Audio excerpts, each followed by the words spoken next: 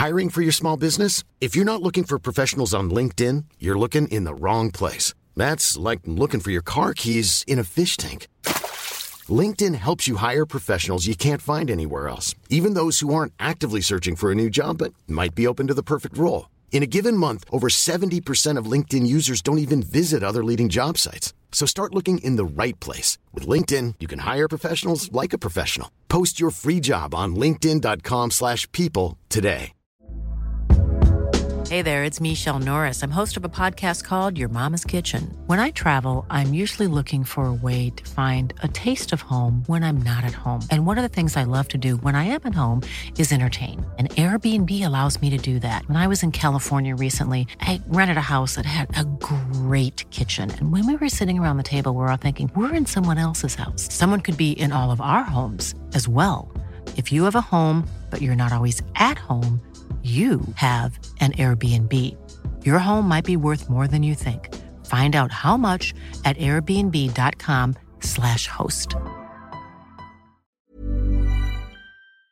Former Doctor Who boss Stephen Moffat once said, "It is impossible for a show about a dimension-hopping time traveller to have a canon." And though it probably would be possible if enough attention was devoted to the task, he's more or less right. It's unrealistic to expect that everything will add up across 60 years of history, and there are few things in the show that can't be waved away by saying Time War, or Universe Reset, Cracks in Time, Showrunner Bad, or because Doctor Who. However, these quick and easy explanations don't necessarily excuse the show's inconsistencies, and they certainly don't mean we can't have fun pointing them out. With that in mind then, I'm Ellie with Who Culture, and here are 10 things that make no sense in Doctor Who. Number 10. Pete avoids the void in Doomsday. Though Ten and Rose's separation in Doomsday is an emotional tour de force, the mechanics of the sequence don't really hold up if you stop and think about them. The episode's finale revolves around void stuff, a material that the Daleks and Cybermen are saturated in, causing them to be pulled into void when the Doctor opens it up. Crucially though, the Doctor and Rose are also covered in void stuff, so they have to cling to some magnetic clamps to ensure they aren't pulled in too. This works at first, but when Rose's clamp fails, the void sucks her in, sending her spiralling towards her death, until Pete materializes, grabs her, and whisks her away to safety. But hang on a second. An earlier scene showed that Pete, like the Daleks and the Cybermen, is also drenched in void stuff. So when he materialized and snatched Rose, why wasn't he pulled in too? Well, the answer is, there is no answer. Fans have been questioning this one for years, and though Doomsday is an effective episode overall, it is a little odd that such an important moment has this huge hole right through its centre. Number 9. The Doctor's missing heart in The Edge of Destruction. On several occasions it's been mentioned that Time Lords have 2 hearts, and this has always been a concrete part of Doctor Who mythology. Or has it? In the opening moments of the first Doctor serial, The Edge of Destruction, the TARDIS goes haywire and the Doctor collapses to the floor. Shortly after, Ian inspects him to make sure he's alright, declaring that his breathing seems regular and that his heart, his one single heart, is fine. Flash forward to the third Doctor's debut in Spearhead from Space, however, and we see an X-ray of the Doctor that clearly shows 2 hearts. And that's how it's been for every future episode. All Time Lords have a binary vascular system. The first Doctor's missing heart has since gone unexplained, and though the obvious answer here is that the production staff hadn't yet thought to give Time Lords a unique biology, there's been little in the way of an in-universe explanation for this inconsistency. Instead, it's generally theorized by fans that Time Lords don't gain their second heart until after their first regeneration. Number 8. Amy's nonsensical metaphor in Day of the Moon. Rory spent a lot of his time in the TARDIS wondering if his wife actually loved him, or whether she was more interested in the dashing 11th Doctor. His fears were kinda understandable considering that she did try to kiss him at their wedding. Amy also liked to toy with Rory's emotions by using ridiculous metaphors that made Rory think she was head over heels for the Doctor rather than for him. Case in point, Day of the Moon. When Amy is kidnapped, Rory can only hear her voice, which leads to a moment where she declares her love for an unnamed him, and strongly implies that this individual is the 11th Doctor. And I quote, "I love you. I know you think it's him. I know you think it ought to be him, but it's not. it's you. And when I see you again, I'm going to tell you properly just to see your stupid face. My life was so boring before you just dropped out of the sky. So just get your stupid face where I can see it, okay? However, we later learn that Amy is actually talking about Rory here. Writer Stephen Moffat was intending to create some ambiguity about who Amy loved, which is fine.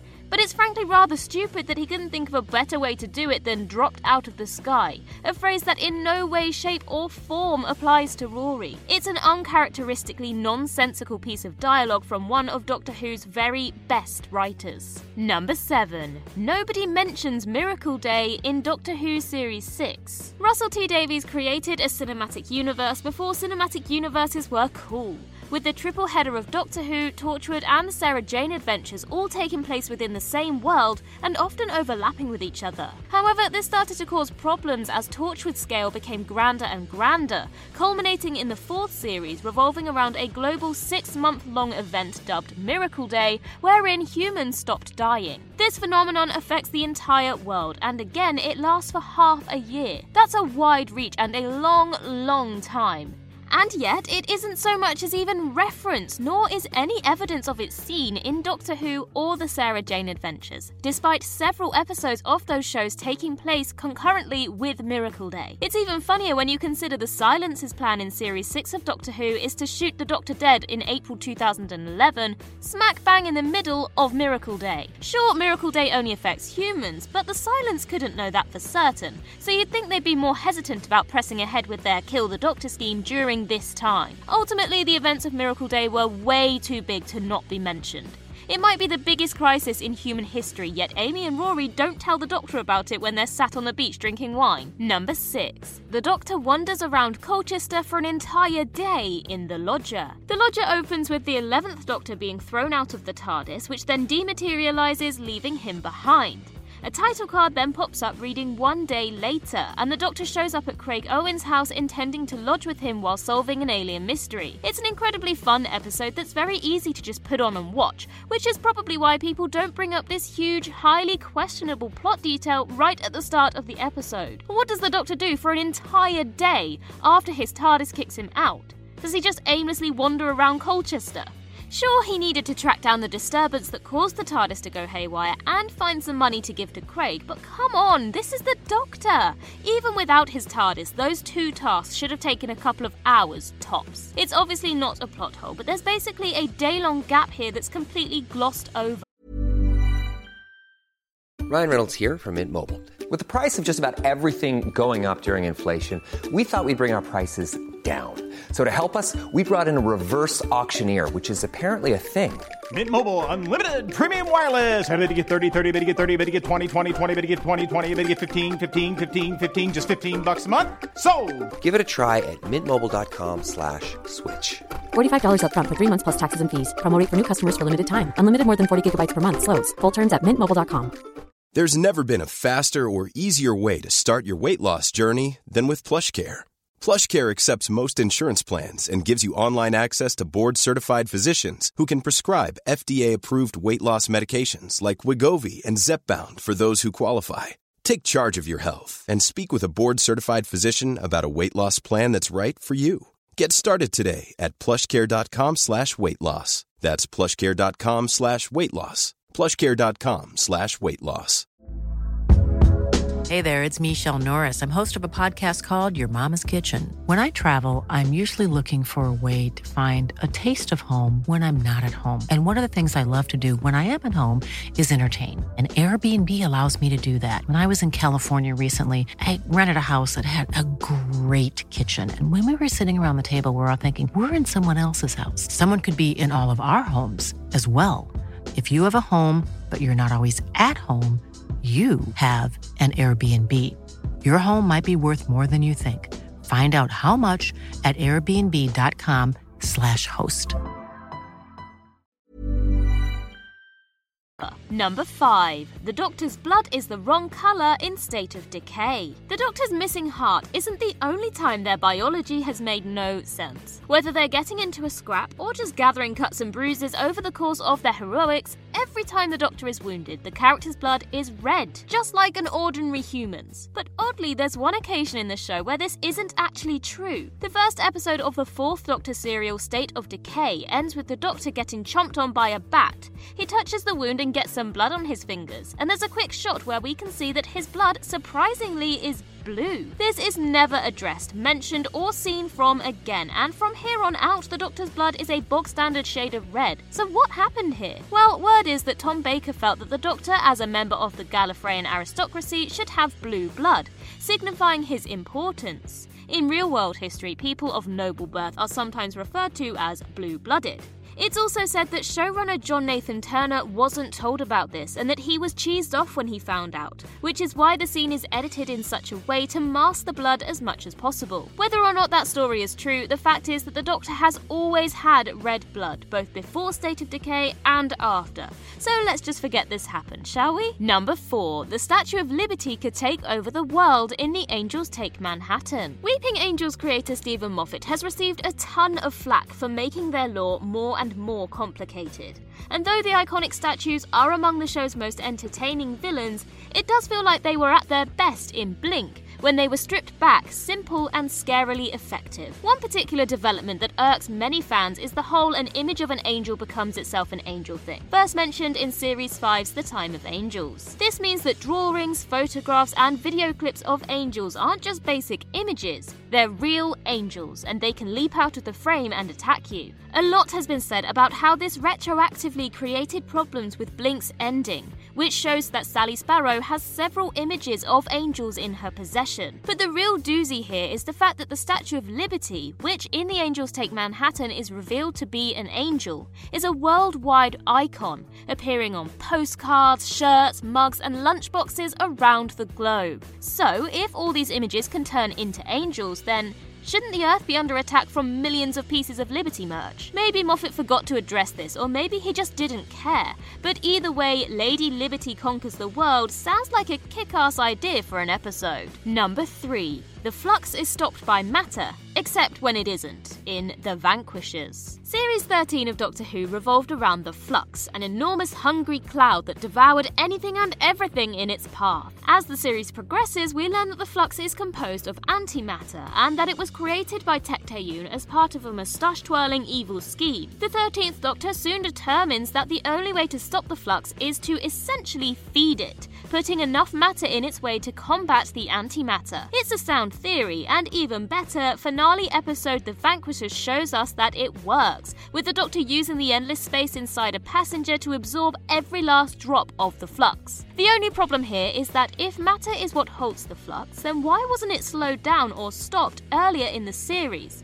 In the very first episode, we see it eat countless planets and billions of life forms. It also rips through Vinder's space station, and later on it even has a munch on some Dalek and Cybermen fleets. The Sontarans seem to think that those fleets will stop the flux all by themselves, so it doesn't make sense that a bunch of planets wouldn't also get the job done. Number 2. Everything about the sonic screwdriver. The sonic screwdriver began life as a humble device with limited functions. Hell, early in the show it was just that, a screwdriver, and the Doctor never relied on it too much throughout the course of his adventures. Over time, though, the Sonic has evolved into an all-encompassing plot device that essentially does what the writers need it to, with no explanation necessary for its endless array of outlandish, bizarre functions. It can fire off energy, it can turn regular glasses into sunglasses, it can blow things up, it can disarm people who are holding guns, and it even has a built-in pen. Fans don't tend to complain about this one much though, because it's now just expected that the Sonic can just do stuff. And we aren't complaining either. We love the Sonic. It's great. But you can't deny that every last shred of its logic and reason has been tossed out of the window over the last 20 years. Number 1. The inconsistent destruction of the space Titanic in Turn Left.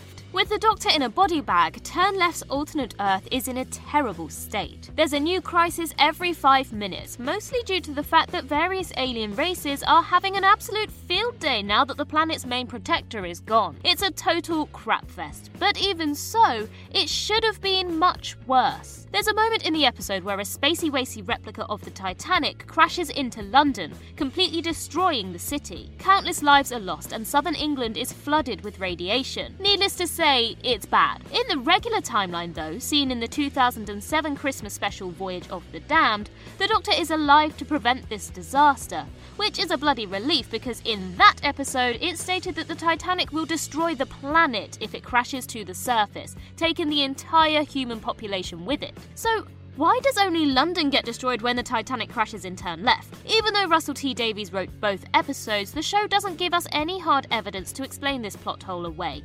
So I guess we'll just have to go with it.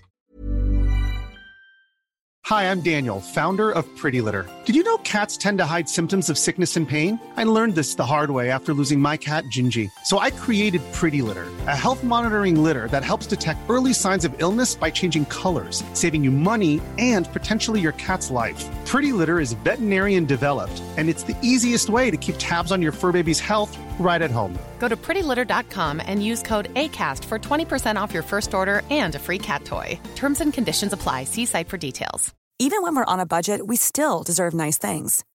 Quince is a place to scoop up stunning high-end goods for 50 to 80% less than similar brands. They have buttery soft cashmere sweaters starting at $50, luxurious Italian leather bags, and so much more. Plus, Quince only works with factories that use safe, ethical, and responsible manufacturing. Get the high-end goods you'll love without the high price tag with Quince. Go to quince.com/style for free shipping and 365-day returns. Whether you're a morning person or a bedtime procrastinator, everyone deserves a mattress that works for their style. And you'll find the best mattress for you at Ashley.